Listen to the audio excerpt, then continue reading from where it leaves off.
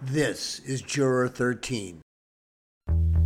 You are Juror 13. Tonight you'll hear interviews, opinions, and reports. Then you will have an opportunity to decide. This is Malice, Money, Motorcycles, and Murder, the Randy Stevens case, Savannah, Georgia. Status, currently unsolved, 21 years. Juror 13 is brought to you in partnership with Crime Stoppers. Crime Stoppers is offering an $80,000 reward for tips leading to the successful capture and prosecution of the person or persons responsible for the murder of Randy Stevens. At the end of this program, learn how to contact Crime Stoppers anonymously to help solve this case. The ideas, insights, and theories expressed in the following program are opinions and are not necessarily those of the producers. All persons are innocent until proven guilty in a court of law. To fully understand what happened to Randy Stevens, we have to look at the life he led, to the people that surrounded him, and what his interests were. What was his lifestyle? It took some work, but finding direction for this was easy, because it was just like his love of bikes, fast and straight ahead. The world of engines and speed, that's where Randy Stevens lived. I had heard repeatedly that he had lived and breathed racing, but it wasn't until I'd actually watched the tapes of his Pro Mod drag bike in action that I began to fully grasp it. I had pictured motorcycles. Just motorcycles. This thing that he was on, it looked like a ground rocket ridden by a space-age stormtrooper. I was awestruck. 135 miles per hour in 4 seconds. What's not to love about that?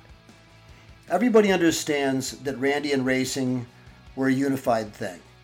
I got to speak at length with his niece, Sandra Stevens' Small's daughter, Ashley, and she put it in perspective for me as she recounted a full day spent with her uncle when her mom was busy with work and other family responsibilities.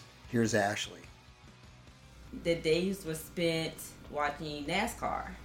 I remember watching NASCAR all day. Breakfast came, we was watching some type of sports event. Lunch came, NASCAR was on. And by dinner, I was looking for my mom because NASCAR was still on.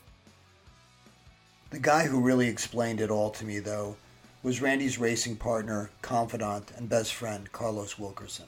Hi, my name is Carlos Wilkerson. I met Randy in the mid-'80s at a racetrack when I first met him, he was riding for Curtis West. We became friends at that point. How old were you then? In 80, I was in my 20s. Okay, that'll work. Yeah. And the level of racing was something called Pro Mod racing. Right. And could you explain to me what that is? That is like an unlimited class with nitrous oxide. Run fast as you can. First one to the other end wins. What Carlos is telling us in layman's terms is that these bikes have an injected explosion of nitrous oxide which basically blasts them straight down an eighth of a mile course at speeds well over 100 miles an hour. They reach those speeds within 4 seconds. You really have to see it to believe it. Carlos then went on to tell me how they came to have mutual respect for each other and then eventually became friends. I was having some issues with my bike at times, and he came to me and asked me would I be interested in riding his bike. He said he kind of felt more comfortable working on it than riding it. So he asked me to test it a few times, and he seen something in me that he liked, so he asked me to ride, and we would split the purse. Pretty much that's the way it all started. Right. Just started out testing, and then it evolved from there.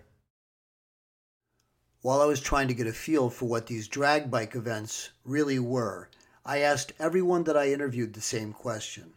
What were the races like? And every reaction began the same way, with the brief pause, an unrestrainable smile, and recollections of happier times. Here's Carlos Wilkerson, Randy's niece Ashley, and Randy's nephew Dee. Real pleasant. Like I say, when we go to the races, my side of the family would come, his family would come, show up, and his family from Key West, Florida would come up. it's just a big family, and that's basically what racing was all about at that time. Family, meeting new people, gathering, having a good time. Never any, fighting, foolishness at the track. It was whoever you met, they were friendly. Right, and there were like tents up and barbecue. Yep, tents, like barbecue, crab balls. I mean, it was more. I think everybody enjoyed the eating and fellowship than they did the racing. I still miss going to the races and, just having that family bonding time. It's kind of like a family reunion. Yeah, it was. Every time we had a motorcycle race, even though it was loud and bananas, as the children say now. But, I mean, it was fun. Like, that was what my uncle enjoyed doing, racing motorcycles. Plenty of time. We was under his shed as he was working on the bike in his RV. We was if I'll say it like this, if you saw Randy, I was right behind him. Okay. The last voice you heard is Randy Stevens' nephew, Nathan D. Smalls, who at the time was just an elementary school kid. At the races, he was wearing his Stevens racing hat and shirt and smile.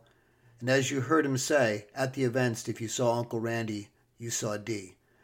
It's difficult to maintain an unflinching facade as you watch folks overcome with emotion.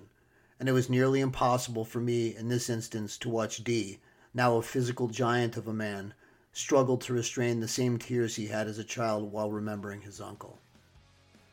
During our discussions of the races, it came to light that Carlos was not just a formidable opponent on the racetrack, he was among the sport's elite racers. I mean, this guy was so humble that I had to learn from another person about the time that he beat the world champ. Listen as Carlos describes.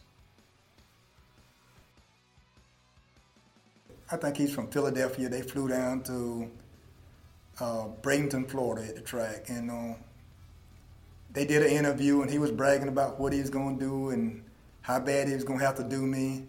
And I didn't have any comment. I just told the lady that interviewed me, just, at the end, just see what's the outcome. And at the end, the outcome was I was number one. Sadly, all this wonderful stuff, the fellowship, the eating and drinking, the laughing, the cheering on of Randy and the Stevens racing team as they brought home the blue ribbons and the spoils of victory, all of it had to come to the end at the barrel of a gun. Of course, no one knew it at the time, but this race in Jacksonville, Florida was to be the last hurrah. But there was a slight difference in the attendees this time. A new light is shed on potential tensions that occurred because of it. Here's Carlos Wilkerson explaining what was going on. This was one of the larger races at that time. This is in Jacksonville? Yeah, in Jacksonville, Florida. It was Monticello production, and they put a $5,000 purse up. And like I say, everything was going good. We kind of struggled a little bit at the beginning, and people thought, well, we was going to be counted out, but we ended up, we won. That seemed to be a lot of when we was racing. We kind of struggled the first part of the race, and once we get it together, everything just clicked in place. So,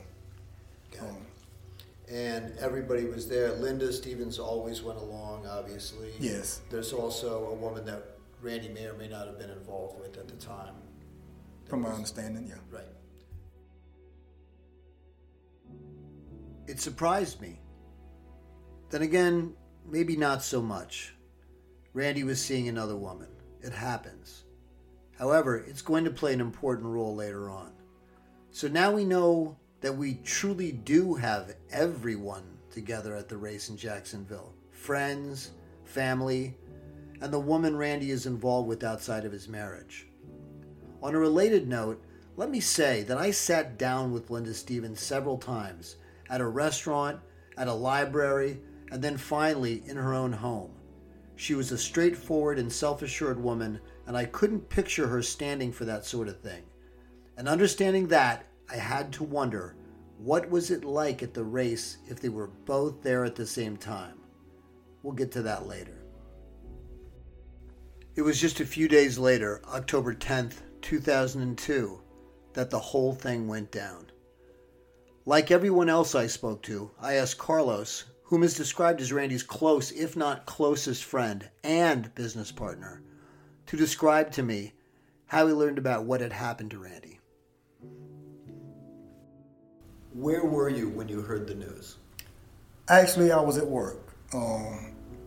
Just about to get off from work in Douglas. And one of my friends that owns a cycle shop in Douglas called me and gave me the news. And how did they find out about it? He told me that he got the news from Doug Bryson. At that point, I called my wife, told her what happened, and told her I need to come to Savannah. And what was there when you got there? We went to, I think we ended up going to Bobby's house first. Bobby was there, Linda was there, and they say Doug had just left. Just kind of weird that, everybody knew but me. And Linda called you at some point? No, when I got there, that's when I actually talked to Linda. Linda never called me. Only thing she said was we were robbed. She just kept saying, well, we were robbed, and trying to, make like she was crying. And Doug Bryson was there as well? They said he had just left before I got there. See, I didn't get the news until later that evening. So you can hear it. Carlos clearly felt slighted. How is it that he, of all people, didn't hear about the murder of his best friend and racing partner until later that evening? And why is it coming to him from a third party? And who is Doug Bryson in all of this? And how was he delegated to make these calls? It bothered me to hear this from Carlos because Randy's brother Bobby had been as clear as a bell about Randy's view of Doug Bryson. Listen as Bobby Stevens explains. I wouldn't see any reason for Doug Bryson to even be at my house. Was Doug, to your knowledge, was Doug a friend of Randy's? No. Now, they spoke. I mean, everybody in the racing world tries to get along. Mm-hmm. But so far as trusting, Randy would have never trusted Doug to do nothing. When I learned of Doug, I gathered from my brother that he wasn't to be trusted. Pretty strong words, but what does it mean? Perhaps nothing. Perhaps Mr. Bryson was somehow just available and doing what he could do to help out. We don't know for sure. We just know that Doug and Linda got along and Randy didn't care for him. We'll try to sort that out later.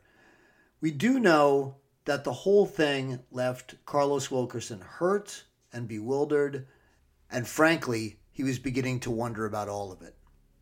From her story, she said she got shot at. So that was my first thing. I'm trying to see where did the bullet go that they shot at her. We never found another bullet, bullet. Linda said she was shot at? That was her story. She was shot at. She told that to you? Yeah, she told that to the police. That was her story, her first story. So you looked for the bullet holes? I looked for the bullet. I looked in every wall. I looked at the edge of the couch, and I stood in the door and looked. If she was turning and going down the hallway where she said she was going, he shot at her. And to this day, I never found a bullet hole. Hold everything. Is this true? I mean, she never told me that she was shot at. I was desperate to get a hold of the supplementary detectives' reports to see if I could corroborate what Carlos was telling me. So far, he had been an extremely credible source. But it was going to be up to Lieutenant Zach Burdett, who heads up the cold case squad in Savannah, as to what they were going to share with me. And it's tough because it's a homicide and therefore still an open case. Let's hear the rest of Carlos's experience at the house. So her story was she went down the hall, and when she got to her bedroom, she grabbed the phone off the nightstand. And I ran that back through my mind, so I went to the nightstand, and when I looked, there's a pistol laying right by, if you would have reached 6 inches from that phone to that gun, is how close the gun would have been if that was the case. Do you know what kind of gun it was? A small revolver. A small automatic pistol. Here's Randy's brother Bobby describing his experience with what he recalled from the cleanup of the crime scene. In the master bedroom, when I was just looking, just trying to see if anything was out of place or connect the dots, I did find a pistol in the headboard of the bed. It looks like there was some shelves, and you could slide this little thing back. And That was part of the headboard of the bed? Yes, of the master bedroom. What kind of pistol was it? Looked like a semi-automatic. So now I've got Bobby Stevens and Carlos Wilkerson back at the crime scene with the unfortunate task of cleaning up. In the process, they both come across a pistol. Now, Bobby Stevens claims that he found it in the headboard of a bed, where Carlos claims that he found it on a phone table. Now, these things are only about 6 feet apart, and they're claiming it's the same pistol, it's the same caliber. But I really wanted to understand what could affect this inconsistency in the recall of specifics. So we turned to our friend Dr. Kenneth Pound, who is a licensed clinical psychologist and a clinical professor in psychiatry at Columbia University College of Physicians and Surgeons. I asked him to shed a little bit of light on this memory issue. Here's Dr. Pound. You don't have to go back 20 years to have faulty memory or to have differences in the kinds of memories that are elicited by witnesses. Memory is inherently a very tricky mechanism. It's quite faulty. It's quite given to molding by psychological factors, cognitive processes, and with regard to the witnesses who believe they saw the gun in different places in a bedroom, you might have had the same discrepancies even, a week ago. There's a well-known, phenomenon which we refer to as the Rashomon effect, named after the classic Kurosawa film Rashomon, which dealt with a rape murder that was witnessed by a handful of people, each of which gave very, very different account of what they saw. What it illustrates is really the ways that different people hold memories differently from each other. It's not simply a question of memory, it's also a question of processing and coding, sort of and perception. How do you perceive events? Events are perceived very much through subjective lenses. So a person's psychological conflicts, anxieties, wishes will play a very big role in how they process information, how they take it in. Even if they both did see the gun, the way they painted the specifics doesn't mean they didn't find it. It just means they're remembering it differently. It could be, absolutely. It could be, and it's, as I said, it's not a question of even the long-term memory being the problem. The problem is the subjective process on perception and memory. And so you can have, it's not unusual to have two people who have very different memories of very specific things, like the location of something.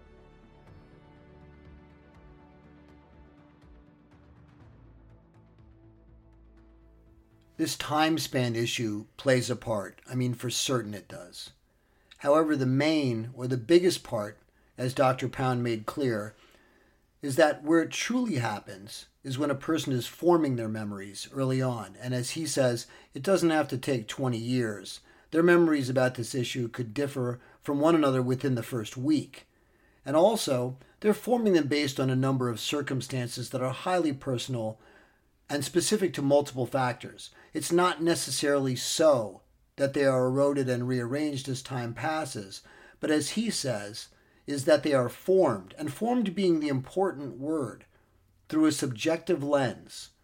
This, of course, being the main reason that so many eyewitnesses are discredited so easily. Based on your experience with memory and recollection, would you trust eyewitness testimony that was 2 decades old?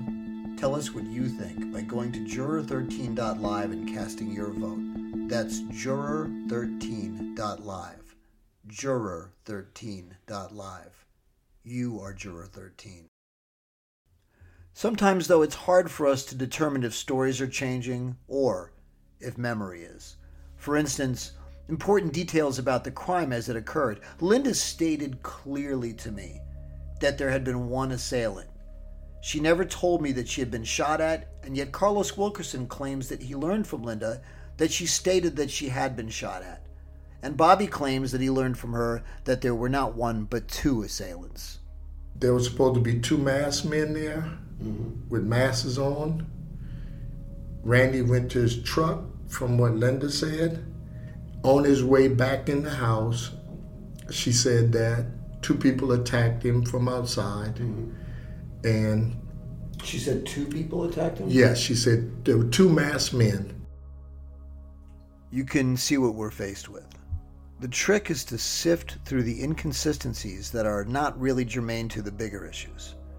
Which brings us to one of the more troubling moments of this entire case.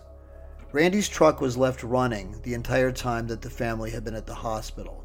And when Bobby and Linda and the others had finally returned to the house, Bobby noticed this and went over to turn it off. The fact that the truck was still running means two things. It had probably never been processed by the detectives in the crime scene squad. And if it had, they missed two big details. The first one, which we'll discuss right now, is a suitcase. I asked a few people the same question. Was there really a suitcase in the back of Randy's truck? And if so, why was he taking it to work? Here's Carlos Wilkerson. He told me he was done. He said, I'm leaving. I'm going to stay with Mama them. And he told me to change the wheel, but we couldn't never find it. So he also, there may have been another woman that he was in love with that he may have been leaving for that reason as well. I don't know if that was the reason for him leaving. From what he was telling me, he's just tired of the crap that he had to put up with. Could it have added to it? It could have. Here's Bobby Stevens describing the last conversation that he ever had with Randy the night before the murder. Talking to him, and he said, I'm leaving tomorrow. I said, leaving to do what? He said, I'm going to move to Douglas, Georgia, and with... I said, okay. I said, well, do you think it's a good idea to stay here tonight if you're going to leave tomorrow? He said, Bobby, I'll be fine, man. I said, well, you can go over to the condo because I, at that point, had moved back in with my family, and no one was living in the condo, and I hadn't rented it out yet. Mm-hmm. So I said, well, just go over there and crash, and call me in the morning when you get ready to leave.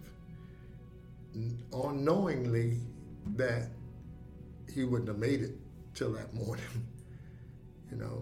because the following morning I got the call that he was shot. That's the last conversation you had? Yeah, that's the last conversation I had with my brother. And I knew that when I got there, the truck was running and the suitcase was in there. You observed the suitcase? I saw that myself. Okay. Yeah, I went to the truck, looked in it. So it's possible that he had told her that morning?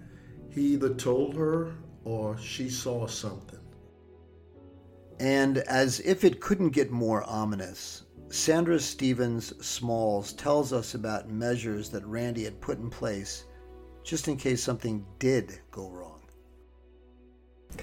Randy was stating he was married and he was seeing someone, and one of his co-workers knew that if something happened to Randy, to contact this female, and that co-worker had the phone number in order to get in contact with her. We've got a whole new situation to look at now. Bobby Stevens and Carlos Wilkerson are alleging that Randy was having an affair and that Linda Stevens had knowledge of it. They claim, along with Sandra, Randy's sister, that everyone knew he was leaving for good that morning, October 10th. And there are conflicting reports of the number of assailants and as to whether or not there was a suitcase left in the truck that morning. However, these are only claims. We'll talk to Linda Stevens, whom I spoke with on 3 separate occasions. I have to say that her story never really changed in any of those meetings. So is this, as we learned from Dr. Pound in our discussion of witness memory, just all a case of conflated and skewed recollection? Hopefully, with the help of Savannah's Cold Case Squad, we can clear up some of these details by looking at the reports. We'll speak with Linda for her reactions to these claims, and we'll talk with Randy's brother and sister, Bobby and Sandra, on the next Juror 13.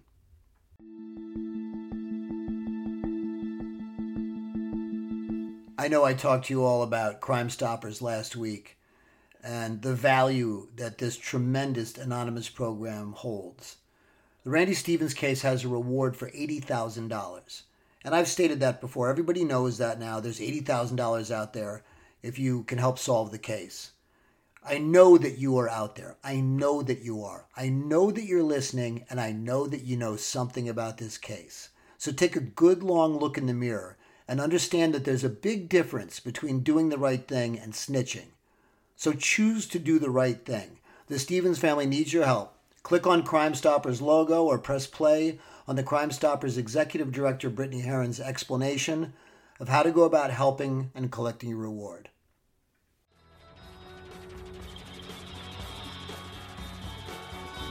Juror13.live.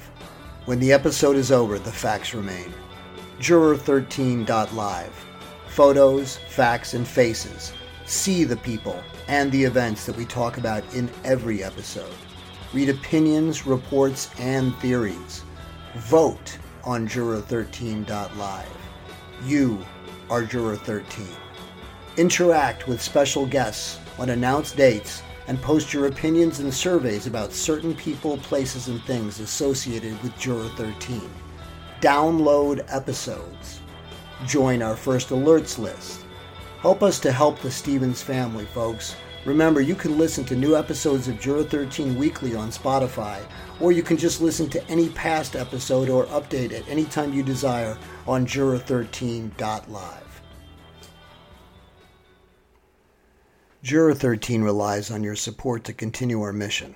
If you'd like to become part of what we're doing, we gratefully accept any contribution. Simply click on the coffee cup icon and choose any amount, or just follow the prompts. We thank you. Thanks for listening to Juror 13.